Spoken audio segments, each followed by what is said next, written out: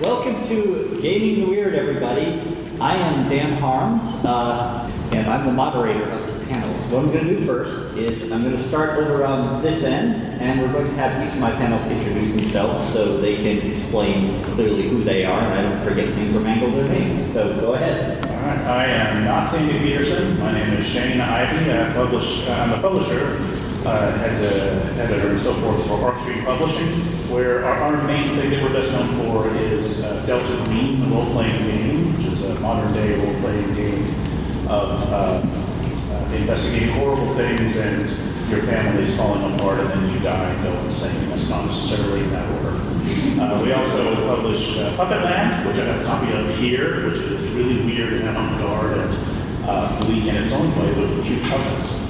We do D&D adventures. I have one of those here, which I try some elements of weird gaming into, and I brought that as a reminder to talk about weirdness in fantasy. And most recently we did the annotated edition of The King in Yellow with the annotations by our next guest, which you can see a copy of that and drool over it in the vendor's hall at Omni, but you can't buy it because we sold them all.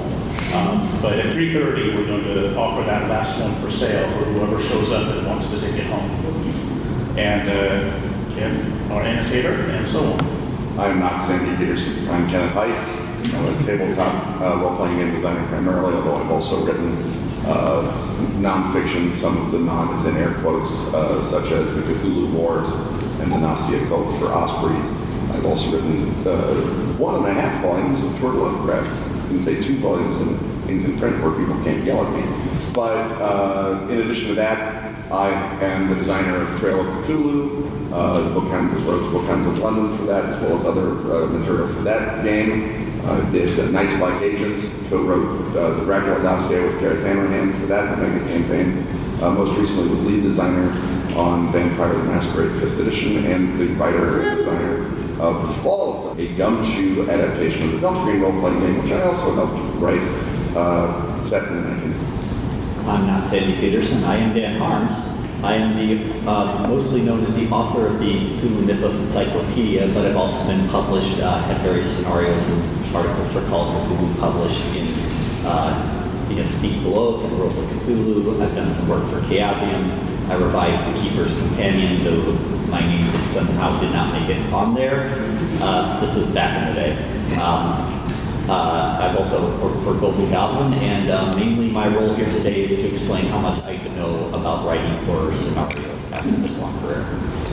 Hi, I'm Fiona Maeve Geist. I'm not C. Peterson. I think the only person here that's never worked on a Cthulhu game, so I'm really out of my depth and element. I primarily work for Mothership, which is a science fiction horror RPG. There's 2 copies of all of our books. I think we won Game of the Year, which was pretty good, over at the Outer Dark booth. Please buy them and support the Outer Dark. That's the equivalent to all of the sales pitch I can give. I also have worked for Exalted Funeral, Lost Pages, Hydra Co-op. Like anyone that's indie, probably I should just yell that, yeah. I am Sandy Peterson. I'm also Badger McInnes. I am a book designer, layout artist. I've done work for Chaosium up into including Call of Cthulhu 7th edition. I've also worked for Pagan Publishing, Miskatonic River Press when it was around. I am now co-director and art director at Six Press. And I also am chief executive cultist at Squalene Studios. We publish card games such as Feed the Shoggoth and Arkham Relic, which will be coming out next year, hopefully.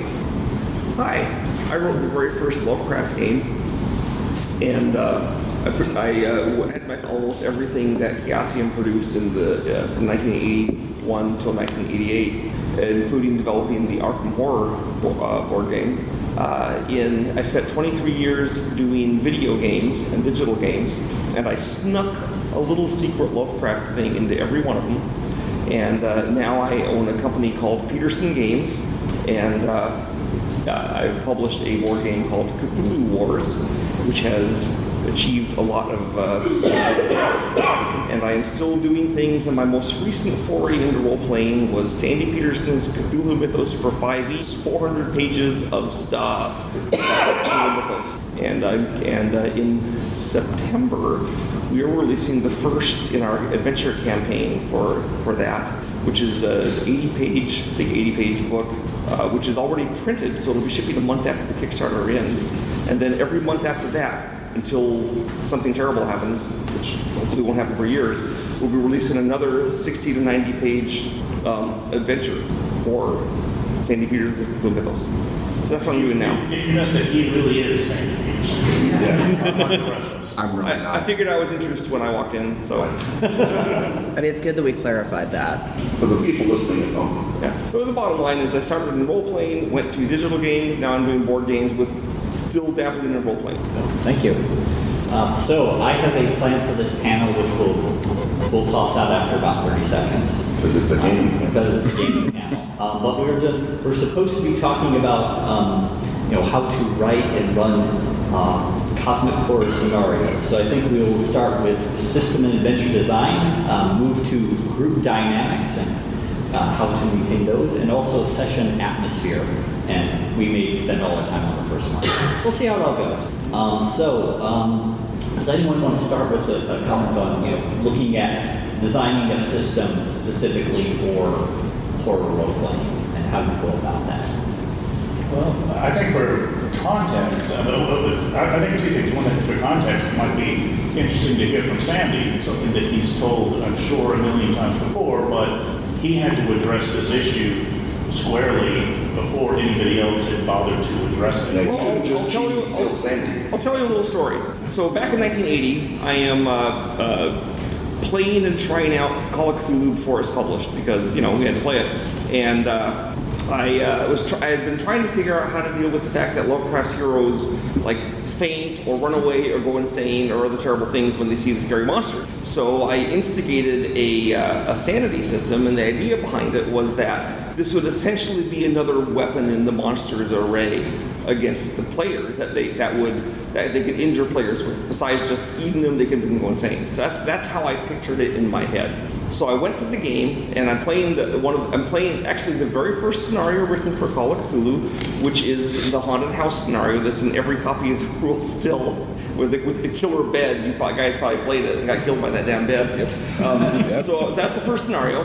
And it's pure happenstance that it turns out to be a construction scenario, because that's just happened to be the first one I wrote. So we're playing that scenario, and the players got it into their head that there was this book they found that I said it summons a horrible thing from beyond. So in game terms, it was a dimensional shambler, but I didn't tell them what it was, because why would I, right? So they're like, well, this is what's haunting the house, we're going to summon it up. So they went and they got some black cat heads and some black candles, and they're doing the spell, and they're getting ready to summon the monster. And as they're doing that, I'm sitting there and I say, okay, well, they hear scraping noise in the air, and something starts to appear. And then at that moment, one of the players says, I'm running up the stairs. Another player says, I'm covering my eyes. I'm just looking away. And I suddenly realized that the effects of the sanity system were that the players' characters were acting like they were scared. They were not trying to see the monster, which is something that never happened in the other role-playing games I played up to then. You always want to know what's going on. You need information. If you're playing RuneQuest or D&D, you're watching that monster like a hawk. These guys weren't. And I don't know if the players were actually scared or not, but the fact that they're acting like they're scared, was super effective. And believe it or not, until that moment, I had not realized that the sanity system would result in that. And that's when I said, I'm on to something. So that was the moment. And I think with players acting like they're scared, that helped them pretend to themselves they were scared and brought that out. I think with any role-playing game, any weird horror role-playing game, you've got kind of two angles where you can use the environment, you can use the suspense techniques, sort of dramatic techniques at the table to try to get the players in the right mindset, and get them enough into their characters' heads for split seconds at a time that they feel that kind of chill. Yeah, but that's usually not the game system. That's things a good game master does in any system, which Call of Cthulhu or other horror games benefit from. But the sanity system explicitly was a mechanic that was causing an effect that I wanted and hadn't realized how I was going to be able to get. Yeah, I think that was certainly the genius of Call of Cthulhu, was adding that mechanical effect that reinforced what you were trying to achieve at the table and made it that much easier to achieve it. Yeah, So you've got those two things that work together that I think are inextricable in horror gaming. I mean, the first thing that I said when I was hired by White Wolf to be the lead designer on Vampire the Masquerade, the 5th edition, and we're in the meeting room, and I said, okay, we need a death spiral, meaning a sanity system like Sandy invented in 1980. And one of the designers, Terry Muammar, said, oh, we knew you would say that. So I built this one, and he shows me the hunger mechanic, which at the time was basically the one that wound up in the book, that as a vampire you're always conscious of because letting your hunger rise drives you closer to becoming the beast. It's not the old system. Stop by the old filling station and fill up on blood points so you can power your DPU, which is great fun if you're playing a supers game. I wanted to do a horror game because it says vampire on the cover. And Kareem had designed that hunger mechanic that basically forces you into these horribly untenable situations to avoid being forced into an untenable situation. And then it being vampire, we had to make the humanity also a death spiral, literally in the case of if the human whom you maintain as your touchstone to humanity dies, then spiral into unconscious rage and berserkness. So, yeah, I mean, the secret is, as I said glibly at the top of this question, is steal Sandy's death spiral, because it's literally the perfect mechanic. It is the over and under 20 gauge shotgun of horror gaming. And if you're making a horror game without something that creates a self-reinforcing device for preventing heroism, or at least making heroism have a real It makes heroism substantial more cost. heroic. Yeah, Right. Actually. Then you are not actually making a game that will mechanically model horror fiction or horror film. You are making a game that may or may not have vampires in it. I think the other You're game. putting a bigger burden on the game master to make it scary, Yeah. which he can probably shoulder, but given that he could be shouldering that or letting the game partly do it and focusing on other things, because like there's X bandwidth he has, right? I think So I if think the system can help him, that's what it's supposed to do. I think another game system that really helps with that and brings that into the mechanic is Dread with the Jenga tower. I don't know if anybody else has been It's a great game where you use a familiar with Jenga tower, you do pulls, and then when it collapses, bad things happen to you. Right, so if you want to do something like, I don't know, shoot somebody, you have to pull from the Jenga tower, and at first it's very easy. You're able to succeed because the Jenga tower is pretty solid, but as the game wears on, more and more pulls are performed, and so it becomes riskier, and I believe that the times that I played that if a character pulls and knocks the tower down, you die, and then you reset it. So it kind of ratchets up that tension, pull by pull, and then it resets itself and then builds itself back in. And to me, that's the genius mechanic. Yeah, I It's really. a smart way of kind of evoking the sort of this up and down, rising and falling tension narrative, I think. My take on the Jenga mechanic in Dread, and by the way, I love literally everything else about Dread except its central mechanic, is that it takes pacing out of the hand of the GM. And if the player has fat fingers or is got a little bit of neuropathy or is just not very good at Jenga, their deck score is natively low, or everyone's been drinking, then the game is no longer in anyone's control. It becomes arbitrary. Which I suppose if you're playing Giallo, where literally, I don't know, giant devil demon bats have come and eaten you while you were talking to the farmer. Yeah, That's simply fine, but it's not robust, and it is not the thing that it is ostensibly attempting to do. So that's my beef with Jenga, is that the mechanic, while sound in a sense and certainly effective at the table for individual players playing individual games, to me as a GM, someone who designs for the GM, you're taking huge amounts of power away from them and putting them not in the hands of the players, or at least someone might do something with it, but in the hands of their hands, which is, I mean, if you've ever seen gamers try to dance, I don't know who's thinking, well, these are the most dexterous and apt people in the world. Let's make the entire pacing of our game depend on this. Is that the source of the horror religion? Yeah, it is, except if it happens in broad daylight when nothing is supposed to be happening, then your game is arbitrary. Well, Which is fine. I think there is a way though that like that arbitrary is kind of a lever that you can push on. That is, if you want to simulate something that looks like Scream, you just get really drunk before you start playing, so that you don't have the mathematical possibility of Jenga equal the like perfect point where like there's a certain move number where like basically no matter how good you are, it will automatically fall. And how long it is till you will just trigger that by human ineptitude is kind of, I guess, the lever for that game. I didn't work on that game, so I'll just defend, like, the system I work on is still a death spiral. It's, you accumulate stress, you check stress. If you fail a stress check, you roll panic and add your stress score to it. If you hit a high number, you die automatically, you have a heart attack, and it worked pretty good insofar as, like, all of the space horror involves people, like, original feedback things being like, which I didn't develop the system, I am a dev later on, being like, yo, everyone just jettisons everything out of the fucking airlocks and then hides in corners. And it's like, well, if they're effectively cowering in space, I think you won. Like, just lie to them until they feel comfortable and then murder them.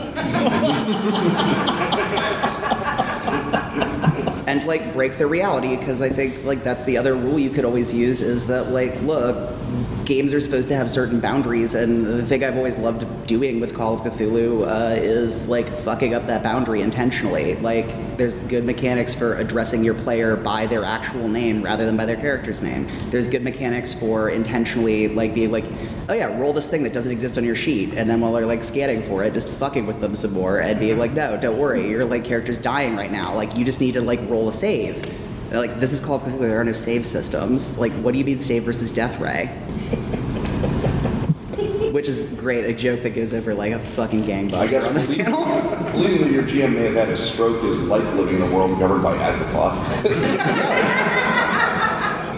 I mean, I basically am just living in that reality. It's great. So why don't we talk a bit about designing adventure? We talked a little bit about system design and the key role, the death spiral in that, and how we then take that and move it into, you know, whatever system you want to put it in, whatever sort of setting and scenario you want to enact.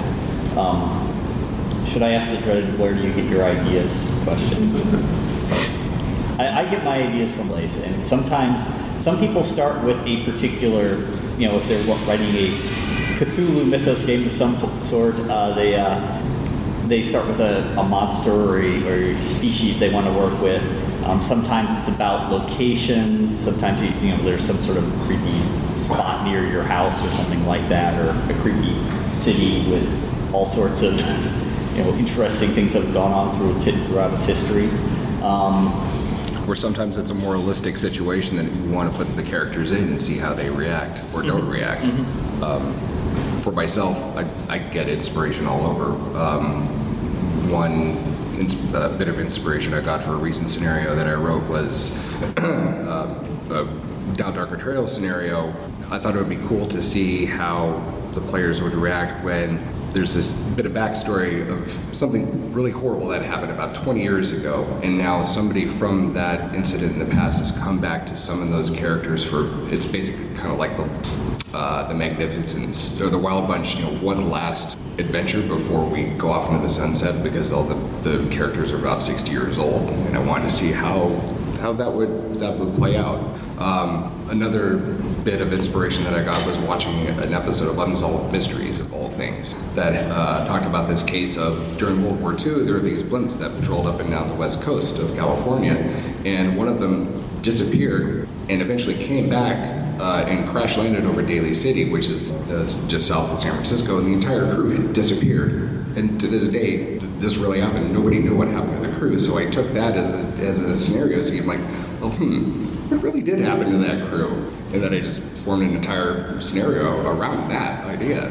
I have two sources for my adventures, and but I actually at most game conventions I go to, I have a talk I give which is make a horror scenario the Sandy Peterson way, just to show what I do and we do in this is I stand up with a whiteboard and I call upon the audience and I say, okay, someone give me a place or a setting. And then I say, someone give me an enemy. And then I say, someone name me a scene from a book or a movie, because I think visually about scenes. And then what I do is we take whatever the creature is, whatever the setting is, and whatever the scene is, and the scene might be somewhere in the story or not, and then we try to make a scenario based around that. So at Gen Con, the monster was a bunny. Rabbit was the enemy. And I thought I was dead in the water with that, but we did come up with a pretty good scenario about it. I have another one that's your ancestor, and it's an Icelandic spa, and the story is the Velveteen Rabbit. And so I guess rabbits are my bane. But when we and together we take it in 50 minutes, we come up with so far always a pretty killer scenario based around those elements, with the scene happening somewhere in it. It's not always the climax. Sometimes I hear earlier, but I often do this. I think about a scene I want from a book or a movie or a nightmare of mine. And I say, oh, this was a great scene. I want to have this scene in it somehow. And then the scenario is intended to produce that scene at some point, and hopefully evoke the feelings that I had in that scene in the players. And that's how I direct it. And once you start tweaking the details, it's going to be unrecognizable, even if the players might be perfectly familiar with that scene. Well, like when I had the Velveteen Rabbit with the undead ancestor in the Icelandic spa, I mean, the people in the room knew it was the Velveteen Rabbit, but it turned out that the Velveteen Rabbit element was that in the Velveteen Rabbit, of course, they have to burn the rabbit to get rid of the things, and it becomes a real boy, right, or a real rabbit. So in this, the ancestor goes from body to body when its body is destroyed by climbing into the lava under the hot springs. Then the spirit goes and takes over the next body of it, which is one of the players. And so in the final scene, they're in the basement below with the cult trying to hold the player down while the ancestor walks into the lava to be dissolved, and they're trying to keep it from being burned up so it doesn't move on to their body. And so it's the Velveteen Rabbit, but I don't think... I always just work with, one, there's a very effective thing that exists in... pharmaceutical testing, which is a lethal dose 50 test, and you want to figure out about what your lethality should be, and then you just rules as written, kind of run things through it and see, how many people die. And then you start thinking about resources that players have and figure out ways to be no, you can have all the bullets you want. You can have all the guns. Guns make you feel safe, take them, have them. This is a high oxygen environment, so the moment that your firing pin hits, you're possibly going to ignite the atmosphere, 5% chance. How do you feel? And just find ways to just slowly take away any sense of security you've let them build up, because ultimately you would like them to feel naked, alone, and afraid, and the best way to do that is give them everything that they fucking want, and use the lesson that Predator gave us really well, which is illustrate that you can kill anyone and then just rip everyone to shreds and fuck it up. And it's a lot of fun to do that, because you have to find creative workarounds. And I think also, the saddest thing I saw was when during 5e, someone complained demons aren't strong enough and that they should have even higher numbers. And I was no, here's an easy one. Demons have 1 hit point. Whenever you attack a demon, you lose 1 wisdom permanently. Demons possess children. Demons will only possess children, will always beckon you forward, will always try and touch you. There. Fucking deal with that. Would you like to become a killer of children? And it works way more effectively, because people don't like doing things like killing children or the elderly or starting fires or intentionally breaking their own sense of security. And I'm not really Players serious. really do like starting fires, though. Players do like starting fires because fire is the best force multiplier. Shit up. They don't like it when it catches them. Right. They really don't like when the beams come down and they're stuck in their own fire. And you're well, you're the one that said you want to go lay fucking kerosene everywhere in the building. I'm sorry that you didn't specify, we would do this like a professional arsonist. I asked you what you did and you said kerosene everywhere. So I'm sorry that you're on fire. That's your fault. You did this. That sounds like the ending of a typical Delta Green op. Yeah, basically. Just napalm them. As far as looking for ideas, I recommend you have to sort of train yourself to be alert for things that catch your imagination and things that catch your imagination that in a way that might feel a little spooky if you just tilt something you've seen.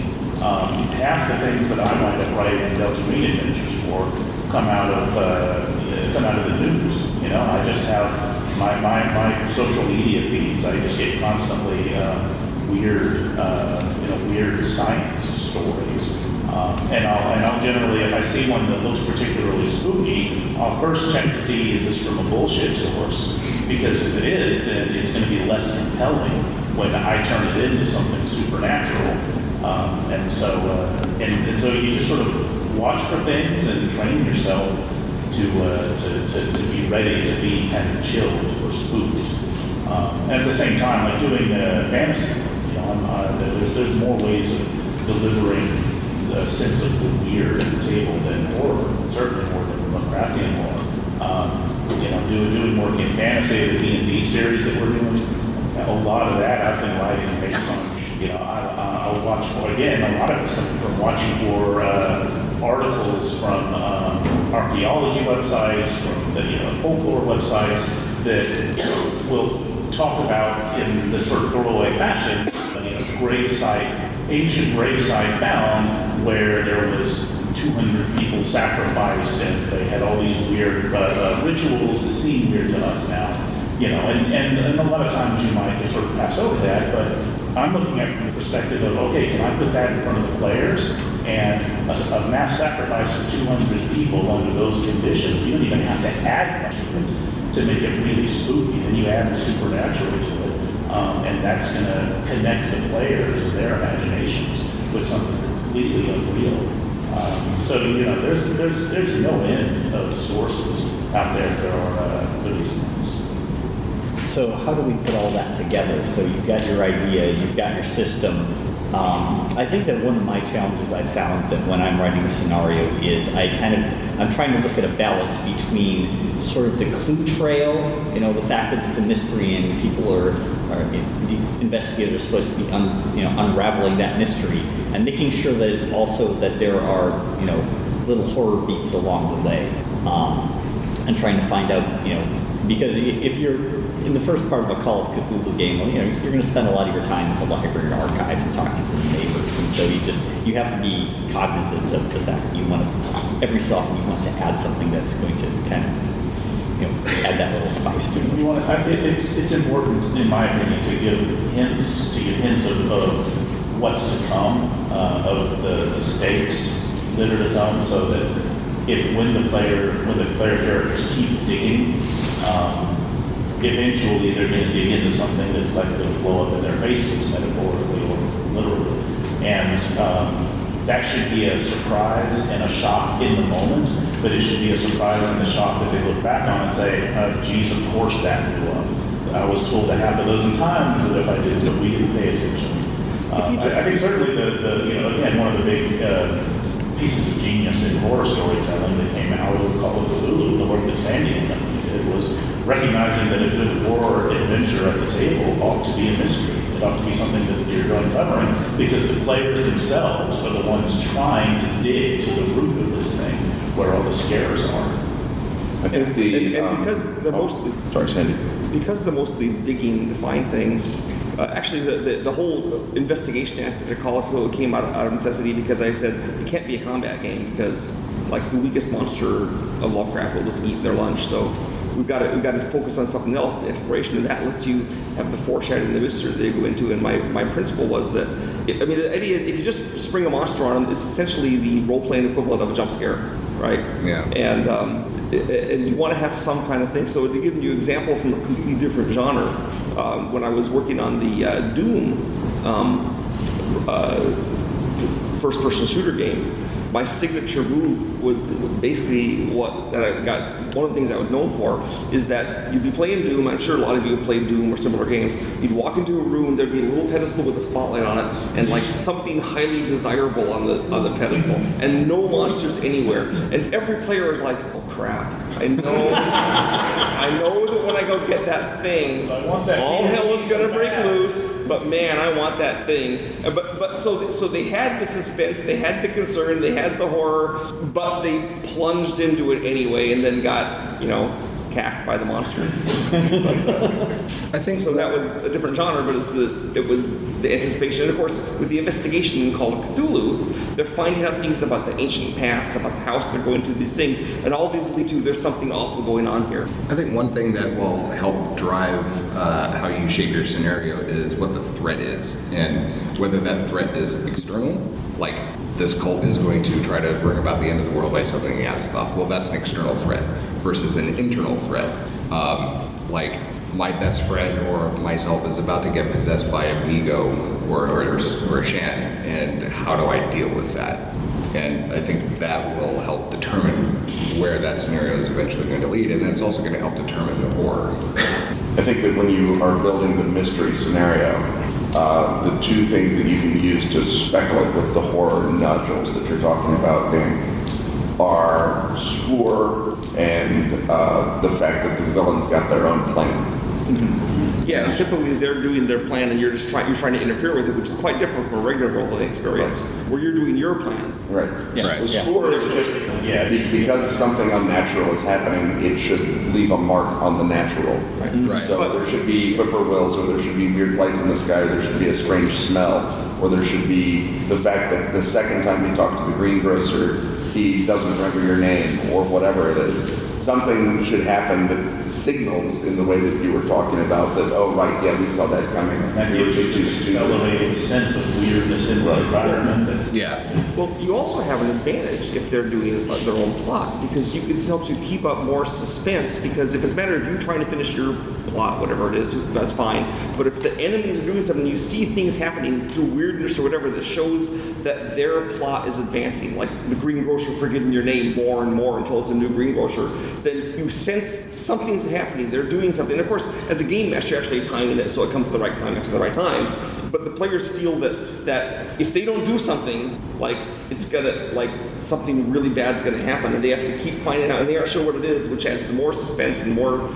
They're on the clock. They're on the clock. They And feel we like better that hurry. way. That's a really useful thing that you don't often have in a more conventional role-playing thing, where the adventure is, oh, we got to deliver the princess to here or whatever. But in horror, where they have a plan, then you can see the elements of that plan get deeper and deeper, can be highly effective. And even better, that keeping up that tension encourages the players to take action instead of noodling around until the players themselves get bored. You get bored, and because their characters are taking action a lot, they do it half-assed and thoughtlessly, and then bad things happen, which makes it even scarier. Kerosene everywhere.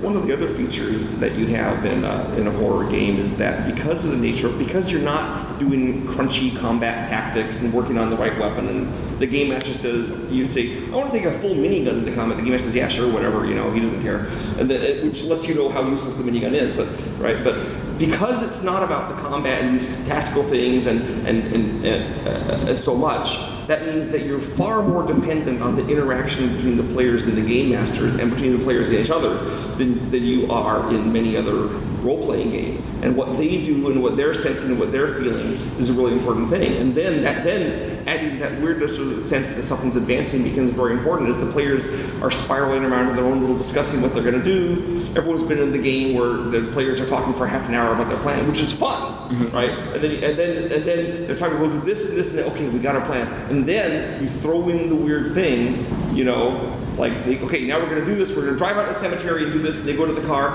and someone's stolen the distributor cap. And they say, how did they know we were here? Who got the distributor cap? What's going on? Like, do the monsters know about distributors? And suddenly they have a bunch more things to think about. And that's some of the most fun, I think, in a role-playing game. I'll give you an example from one of my games. And like I said, I pick a lot of my things from scenes and movies and stuff. So has anyone seen the generally terrible movie, I Married a Monster from Outer Space?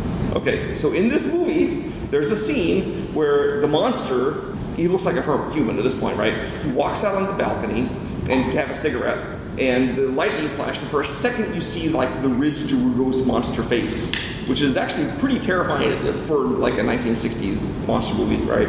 And then you say, whoa, what happened on that wedding night, So what I did is the players have found out something terrible is happening in the big old Cumberland castle up the hill, and they rouse the villagers, and everyone's going, we're gonna go get the castle, and the villagers get torches and pitchfork things and rakes, and they're all like charging up the hill to burn out the monsters, and the players are going along and they say, boy, this is going great. And then, as they're going up the hill, I say, oh, it's Darkest Stormy Night. And they say, yeah, we know, Darkest Stormy Night. And then a lightning flashes. And then, I told players that when the lightning flashes, they can see the villager faces are like monster faces. And the players are like, do the villagers know we saw that? Are the villagers monsters? Have they always been monsters? Do the villagers know that they're monsters? What do we do? How are we out of this? And the players start trying to talk to each other about letting the villagers notice it. And the whole game night, that was the end of the game night, because everyone was just, that evening, because everyone was just, the players were trying to figure out what was going on and talk about it. And we're gonna, all from this one dumb scene in this movie, I got this whole evening of highly entertaining watching the players. And the players were having a great time. And trying to figure it out. And they were, of course, petrified with fear of what was going on. They were like, maybe the enemy isn't the thing at the tower, right? And I got a lot of mileage out of this one little thing. And the players are talking, and that gave me a lot of build-up for whatever comes next. You know, that in some ways, that what they saw there was more horrifying than just having the villagers turn into monsters and attack. Yeah, it's funny how a cool scene that you'll just come up with by getting influenced by that or just something off the top of your head can completely morph into a huge scene in your game. Like, I'm running War on the Orient Express right now, and forgive for some of the spoilers that I'm about to reveal, but part of what happens to that campaign is that the player characters are trailed by this ancient vampire named Fenalik, who wants the simulacrum that the investigators are trying to find.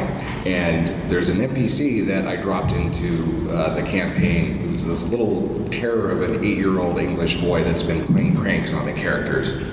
And the investigators have finally found the second to last piece of the simulacrum, and Fenalik, because he's got a cruel sense of humor, decides that, well, since they're almost done, I should be, grateful and thank them for their hard work. So I'm going to dismember that child and drop his head into the stateroom of one of the investigators on the Orient Express. And I thought, well, that'd just be a cool scene. They come back from Belgrade, they get back on board the train, and one of the investigators goes into his room, starts to get into bed, and there's the decapitated head of a child in his bed, right? I just thought that'd be really cool. Well, the investigators ran with that, and we spent the entire session with them enlisting the help of Madame Arcana, who is a medium who happens to be on this planet. I had to do this entire seance, pull it out of my ass, essentially, because I didn't expect that they would do this, but it turned into an amazing scene, just with that germ of an idea of drop a head into somebody's bed in their stateroom on the train. And in fact, this does bring up the point of running a horror scenario of thinking on the fly. As an example, in the game I ran last night, which I see some of the people that were in it, I had this throwaway character that they questioned that didn't really know anything. I mean, the guy was a minimum wager that worked in an anime store, right? And that poor guy, he became the center of attention for 2 hours. They were harassing him, and they were threatening to arrest him, and they were dragging him off, and they were keying his car, and the thing is, they knew this guy didn't know anything, right? I mean, he knew a little bit to be a bride, but they were really focused. And so the character went from being a throwaway person that didn't know anything to I had to make up most of the stuff he knew on the fly, right? Because you can tell I didn't know anything about this Zack character, and I think I pulled it off to make Zack an interesting guy. But I had one sentence of Zack Nishida, and then 2 hours of focus on this guy had to come out of nowhere because of the players, and that can happen in any role-play situation, of course, not just a horror one. But the horror one, it's more challenging in a way because you don't have the same stereotypes to work with necessarily as you do. He's an elf, so you know what, he's like Elrond, so he's kind of a jerk, and and he's better than humans, and he lives forever, and yada yada. But in a horror game set in a more or less modern situation, you're like, well, what does the goth guy that works at the anime store like? What is he actually like? When you're starting to drill him and he's bribed by vampires to do something, then there's more details that you have to come up with on the fly. And then of course the players were doing things on the fly, working out how to put pressure on this poor guy. And it was that interaction that led to a lot of the things. So maybe the other people could talk a little bit about thinking on the fly, changing the scenario when you have to, jumping to a new train of thought, saving your scenario because the players have screwed it up. Right. That never happens. What are you talking about? Players deserve to screw it up. Because have very possible players. But I think like one thing that's always worked is like Peter Straub had a good bit of advice last Necronomicon, not really related to gaming, of like, look, older gods aren't scary. Narlab can eat my fucking soul, whatever. Like, people I love will betray me and I will die. Those are like things that don't really matter much. But like really, really personal, deep hurt is something that is actually way worse. And the thing, you know, Peter Straub gets to torture children a lot. He's really good at it. You should read his books. If you weren't aware, he was a guest of honor last time, which is 2 years ago, and I keep saying last year as though that happened. But, of course, like, adventuring parties don't have families because they're smart, because they know that, because they're like, no, I'm an orphan with no fucking siblings. I was a foundling. I was in a fucking, like, bassinet on a fucking church steps, and it's like, okay, great. Well, here's the thing, is the real world is like David Lynch. Like, every single thing that you unearth about a human being or about a place or about anything is like unearthing a mass grave, where you keep finding another fact, and another fact makes it worse. And I think, Sandy, it's one of your scenarios that is an island where there's a, like, degenerated Dagon ritual, and I fucked up describing the house, so I ended up leaving a Lord of the Manor with, like, 2, like, mentally destroyed women in his house and not a spare bedroom, and was like, no, I'm just gonna roll with that detail and never say anything directly. Yeah, he just keeps being like, yeah, y'all can go sleep in my living room, good night, I'm walking my wards up. And that slowly made my players more and more uncomfortable. And obviously you should check with your players about things that are acceptable to fuck with them about. But those little details, start fucking with them, because that's something that is way more relatable, because you can always kill their character. It's easy to kill their character. What's interesting is making them survive and leaving them maimed in a particularly interesting way. Lock their skills at, like, lower amount. Slowly erode them away. Act like a DM having a stroke, which, by the way, Ken, I'm like gonna put that on the fucking cover of the first thing I ever publish, is like a DM having a fucking stroke, and I'm like, great, Ken Hyatt said it, like, Jesus. Fucking, there, it's on the air, it's recorded, this is agreed on, but like, I think, Like, keep it classy. oh, so sorry, I'm very bad about language, sorry about that. But anyway, yeah, I think that, like, you could always sort of, like, make things more horrible by making them more real. That is, like, look, the real world's full of terror. If you want to find out horrible things that human beings do to each other, like, research MK Ultra, research, like, you know, Project Phoenix, research anything that the CIA has ever done, and you will find things that are far worse than anything an Elder God can ever do to you with a machete and a little bit of time.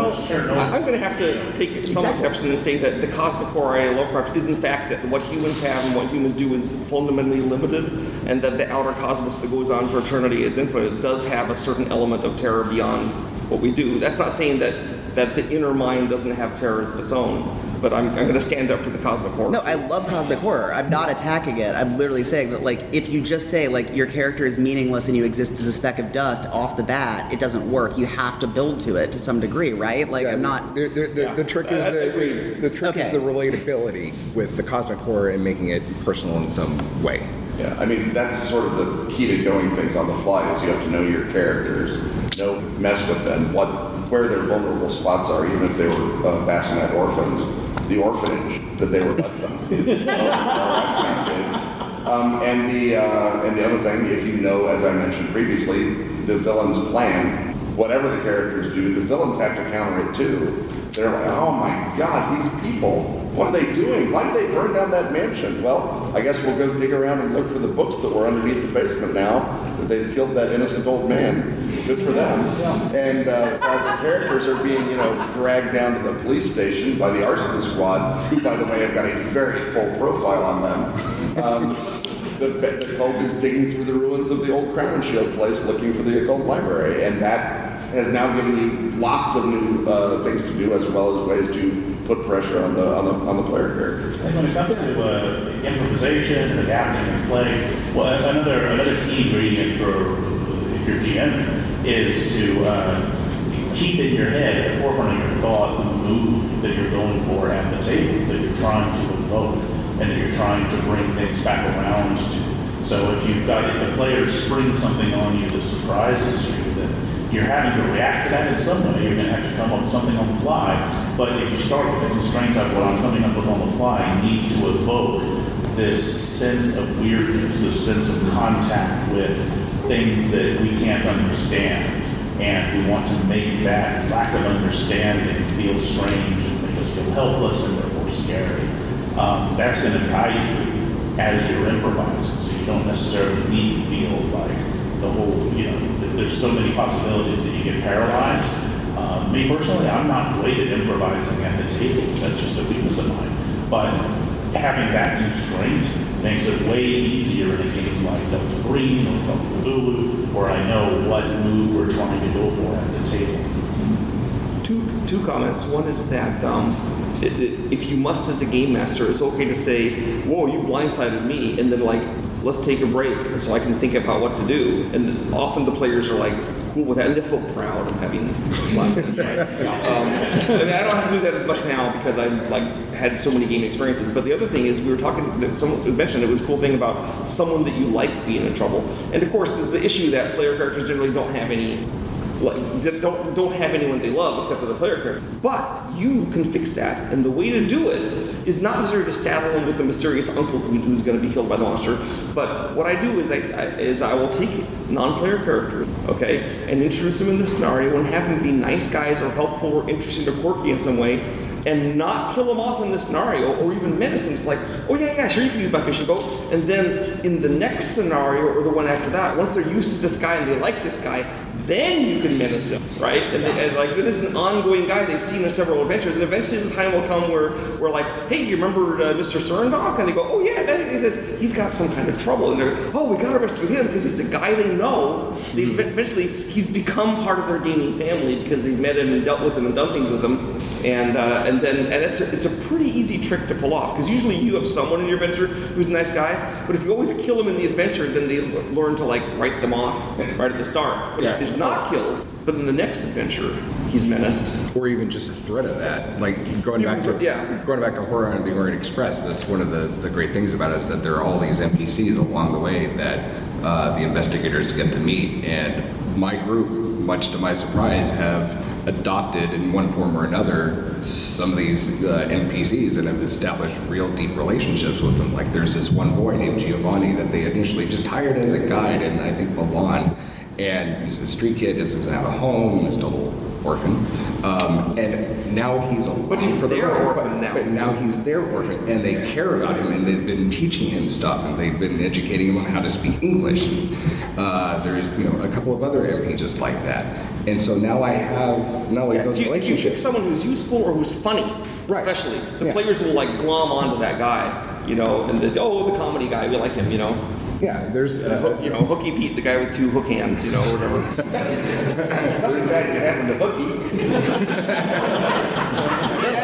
I didn't actually have Hooky Pete. I had a Dancing Jack, who was a guy with two pig legs, and the players just loved that guy to pieces. They took him on his boat with them and doing things with him, and then I had never actually menaced him, but if I had, they would have died to the last man to save Dancing Pete. Hell, that's great investment though. That's like exactly why you should make the environment feel real. Like I think, that's like the kind of beautiful thing is like if you slowly build a world and you slowly give them something, you slowly let them unearth something, they're going to like increasingly encounter like people that are supposed to be telegraphed as doomed and you don't kill them, and people that are supposed to be telegraphed as helpful and they're actually helpful, and that makes them feel secure, and that should make players feel extremely nervous, because if everything's going as planned, like there is something going on that is very wrong, or you are doing exactly what you're supposed to do.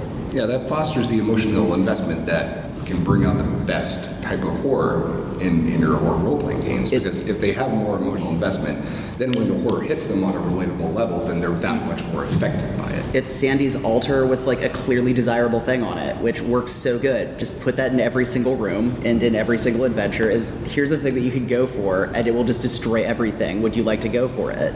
Welcome to the house of $1,000. Well, it is especially useful if you have it be a character who's mildly comic, because then they kind of forget they're in a horror scenario. And when that guy, like Zach in the thing I lived last night, he was pretty much a comical character, right?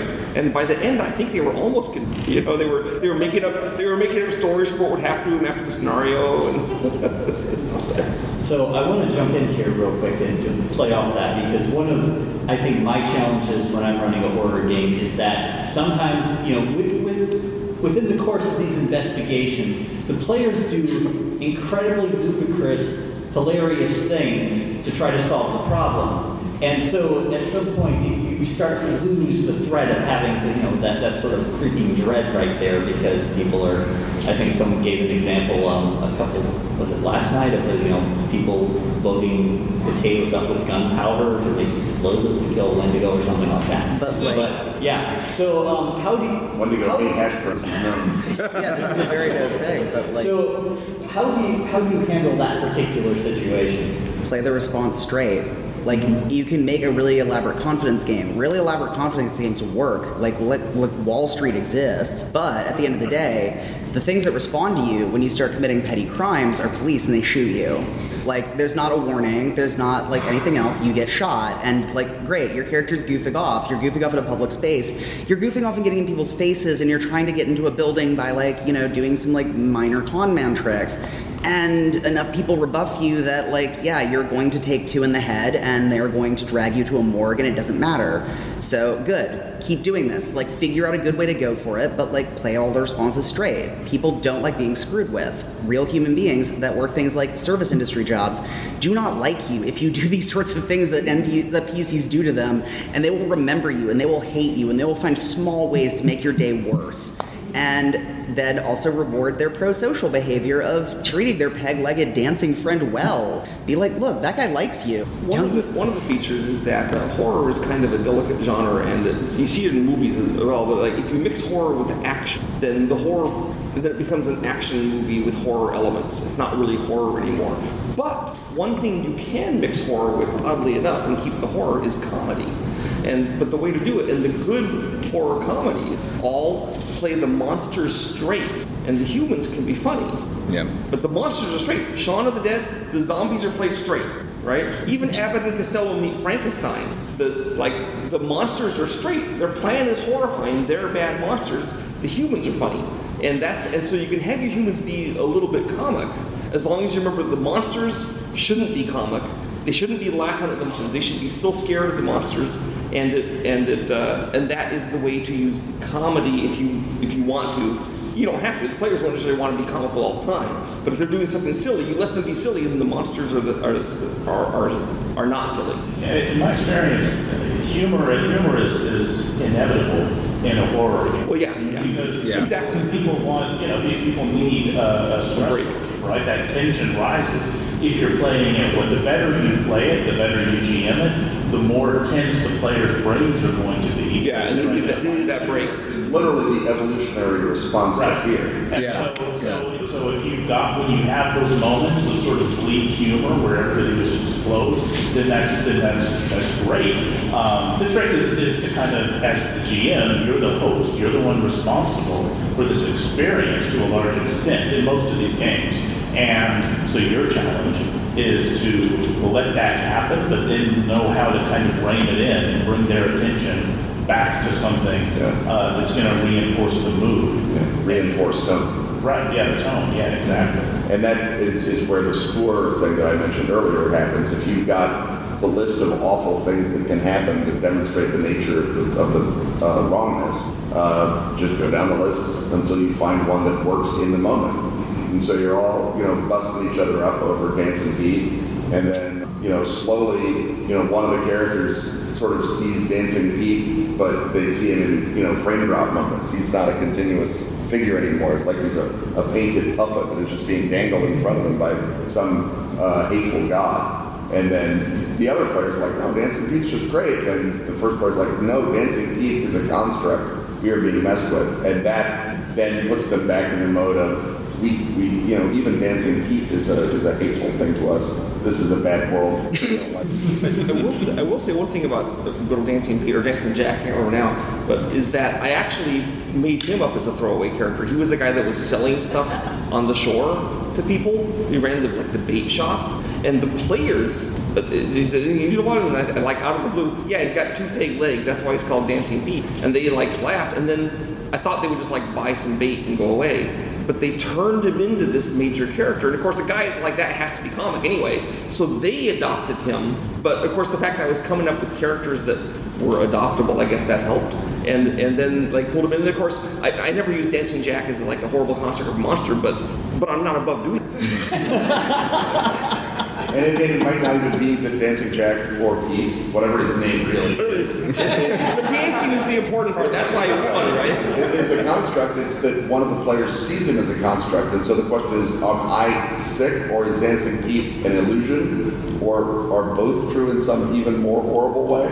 You get them asking questions again, and that tends to diminuendo, at least the humor, because now they're back in a we don't know everything mode. And it's harder to laugh at. You just also touched on another idea for a tool in your toolbox is having something weird happen that only a few or just one of the group experiences and not everybody experiences, because that tosses even more confusion and mystery into that. Like having Dancing Pete just appear out of sync or frame by just one of the characters, and then they start relating that to everybody else.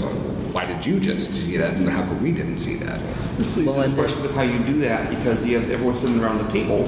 So how do you guys pull off the feat? I mean, everyone has their own ways. You must tell X someone that the other guys don't know. I mean, it's best if you can just jot it down in very, very few words and pass a note. If it's something more involved than that, then you may have to say, okay, everybody, we're taking a 5-minute break and take that care of that player out into another room or closet or something. That to me, that is the last solution, because it's so distracting. Right? Well, also then they're on to the fact this guy knows something. Right? Exactly. Yeah. But you can pull a fast one and just pull somebody aside at some point and just say, I'm just pulling you aside. We're just going to 30 seconds. Yeah, it's all with the fake note idea where somebody's note that says, I've done that too, yeah. hey, guess what? Nothing's in this. I know what's fed a guy constantly through the game with these notes, and I've already know, and they always say there's nothing here. And they say, what is that? It's nothing, he would say. And they're like, they were so suspicious of that poor guy. That's private. That's between me and that player. Right.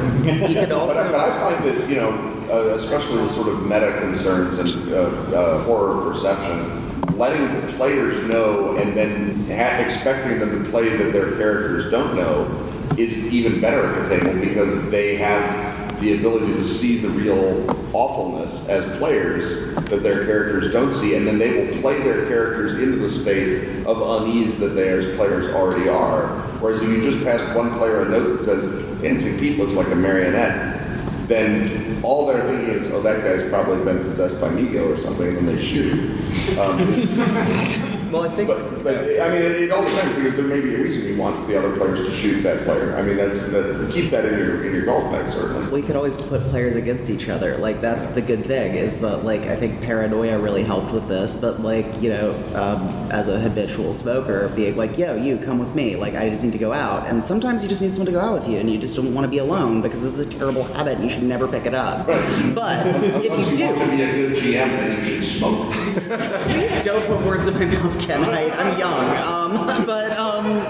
I do think that, like, right, you could subtly position characters against each other. I think, like, these examples has worked towards that. That is, like, if you slowly tell one player, like, this person seems increasingly wrong, and everyone else just knows that that player is acting different, and then that player decides to take things into their hand and is like, look, Dancing Pete, Jack, whichever dancing person, the dancing man gets taken and interrogated roughly by another player, and that puts the players against each other, and that makes the questions of character sheets be interesting, because characters are, fairly squishy. You're not making them fight back against Cthulhu, where the, thing that will always ruin things is a critical hit. You're rolling characters against each other, and that's going to make players start feeling things, and those feelings are going to get very weird. And it's 2:30, which means I think that you're going to open up the floor to questions or something. And I'm stealing this water. I don't know whose it is. So I will, what I'm going to do is I'm going to listen to questions, and then you'll ask them, and I'll repeat them, and I'll pretend like I could hear them. Yes, go ahead. Hi. I guess this is a question we were talking very early on about Jenga and some of the pros and cons with Jenga. So I guess I'll frame my question as system matters ? I'm thinking about things in terms of horror gamings. You've got on one side over here, you've got something as light as Cthulhu Dark by Graham Walmsley. Over on the other end, you've got something like Pathfinder and Cthulhu Mythos for Pathfinder. So I guess I'm wondering, this is part A of my question, it's two-parter. So I guess I'm wondering, is there a sweet spot between sort of the barely there or Cthulhu Dark and not really focused on a character and sort of maximizing your immersion? And then on the other end, you've got a Pathfinder where, it seems like you're always looking at your character to see what you can pull off that. Is there kind of a sweet spot, or does the sort of the genre accommodate all? So that's the first part. What can we do with that one first? Yeah, sorry. Yeah. So I'd say the question is there a sweet spot between rules light and rules heavy? Yes, it is called Call of Cthulhu. That's a role-playing game I've ever written. Thank you very much.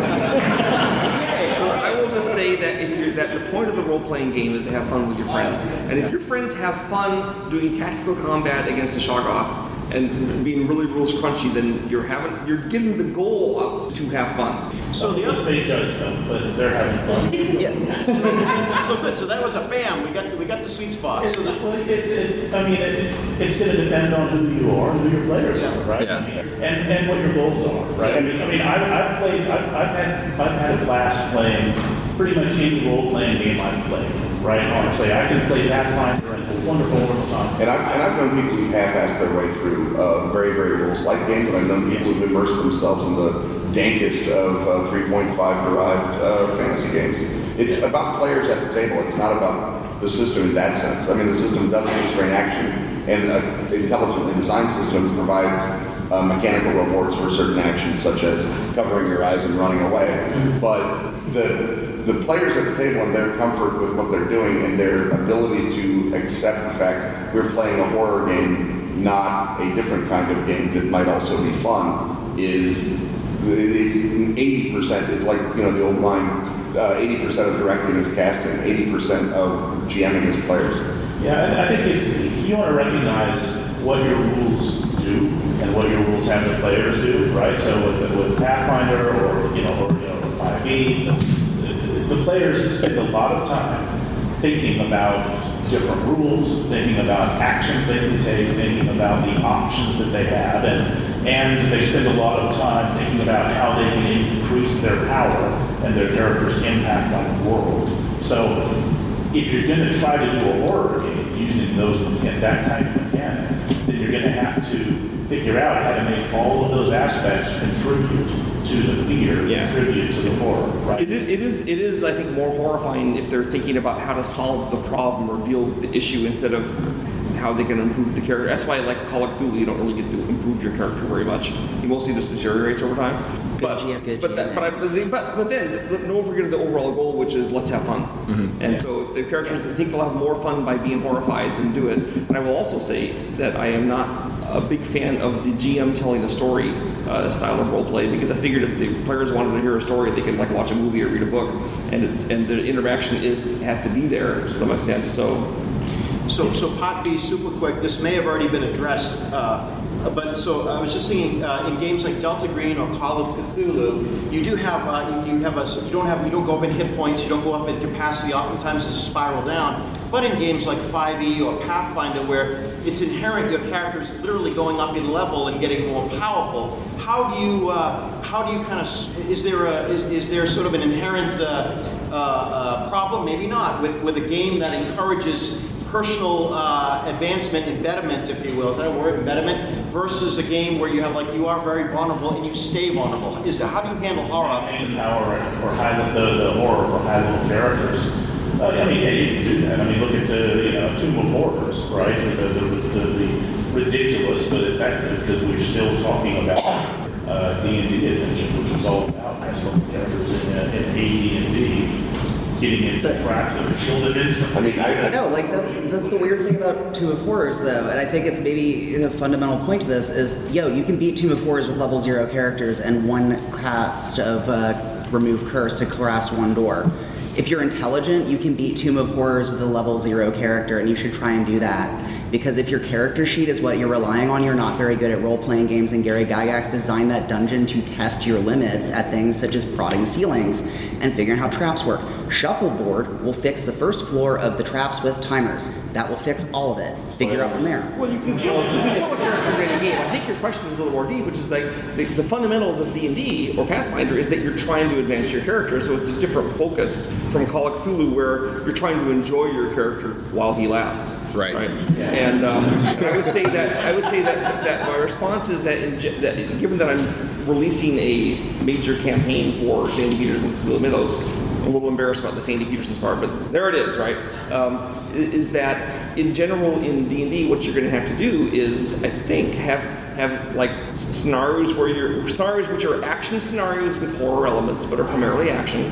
Interspersed with that at certain points, there's the horror scenarios where they're actually scared. And this goes back to the idea that if you're watching like a really long horror book or a really long horror movie or a horror series, it's not scary every second. Right. Right? There's moments where it's scary, and in a long-term game where your character's supposed to last, like D&D, then that's what you got to do. You have to go for it's scary here, and then it's going to be scary here, and then it's going to be scary here. And in the meantime, they're building up the character. And a byproduct of character advancement in D&D or Pathfinder is that you're also exploring more of the world. You're branching out and going to new locales and meeting new people, and you can use that as a method of also showing the players that, well, the horror is not just in the hometown, in the tavern that you started at, but it's also over here and over here. And as you reveal more of the world, you can also reveal more of the horror, and it gets bigger and badder and worse. Right. And then when you have your character that you've worked up over this time to the 9th or 10th level character, and you're all attached to him, and then Tomb of Horrors comes in and they can be killed in a single moment by some awful trap, like falling into the top of a whipped cream.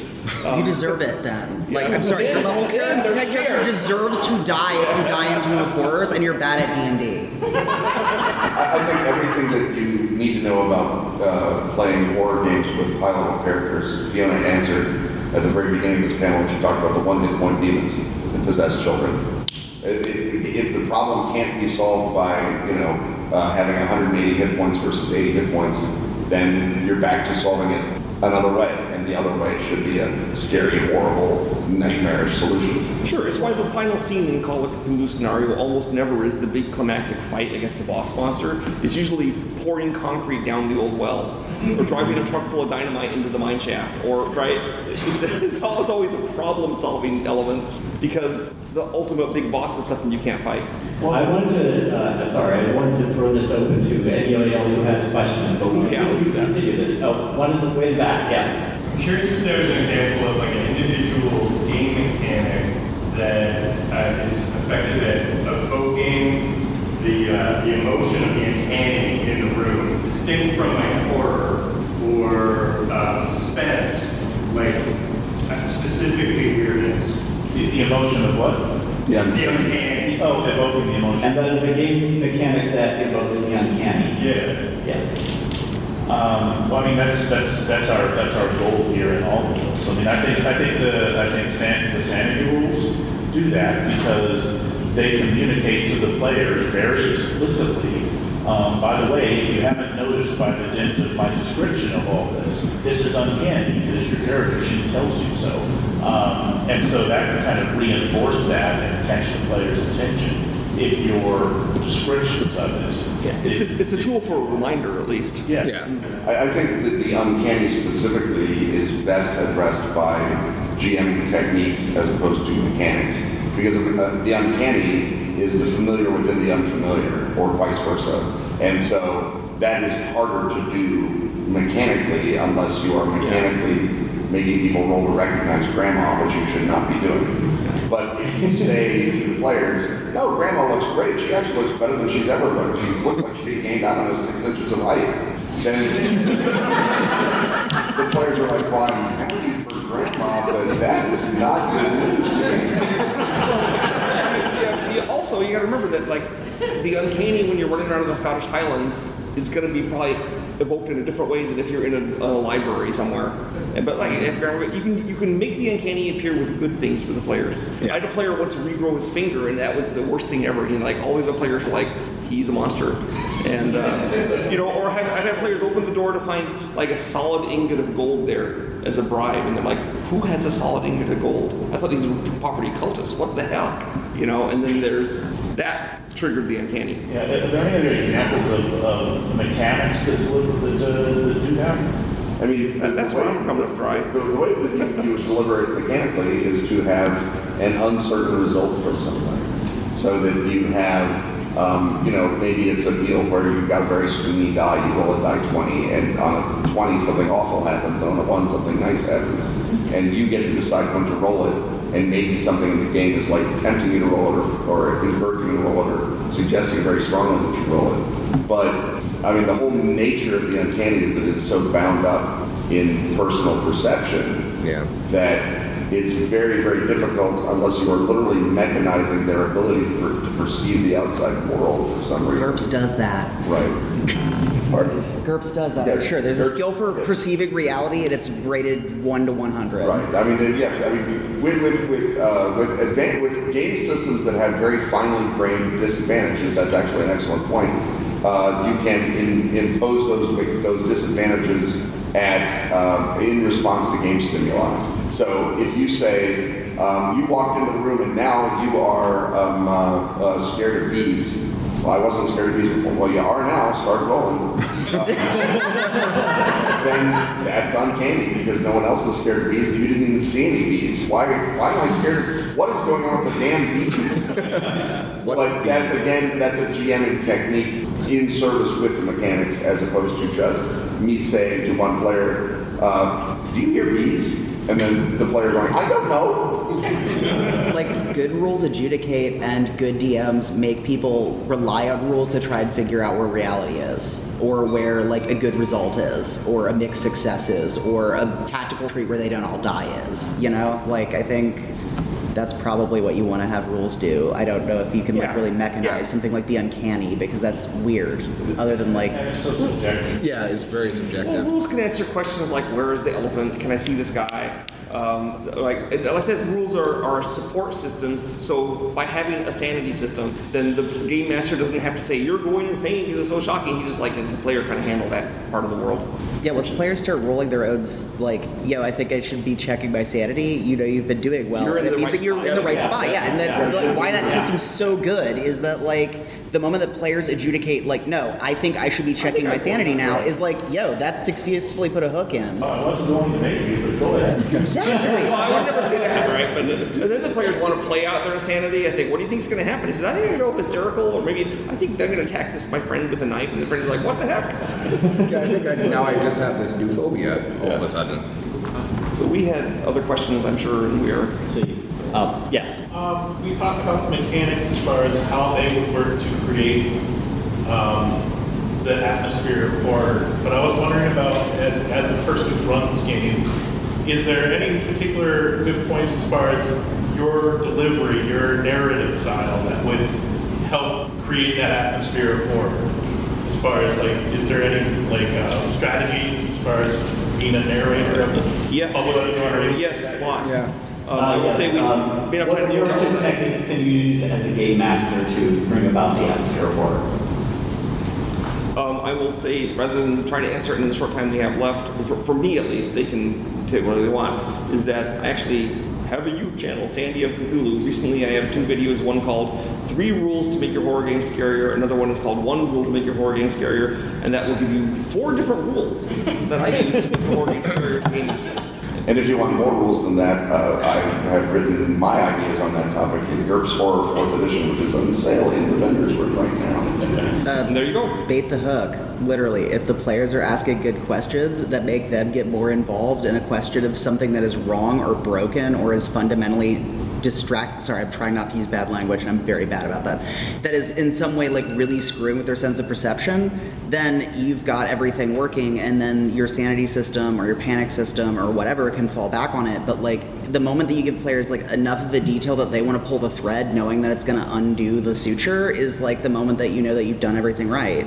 Yeah, you want players to feel somewhat disjointed. You want them to feel like they're not seeing the whole picture, and maybe they don't want to. So it takes some practice to kind of train yourself to under-deliver.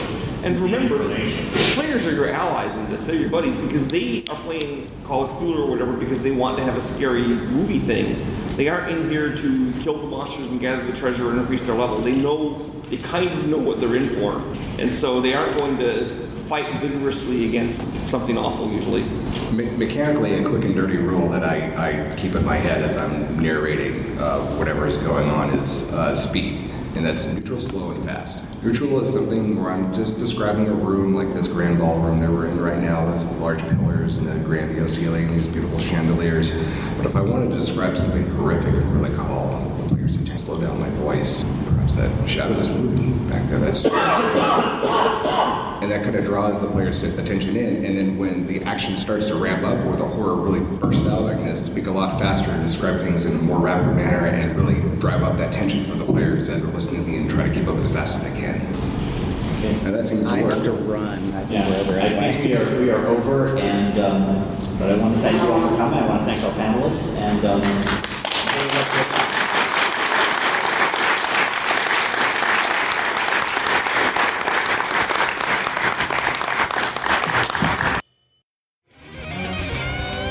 This podcast is a proud member of the Legends of Tabletop Broadcast Network. For more gaming-related content, please visit www.legendsoftabletop.com.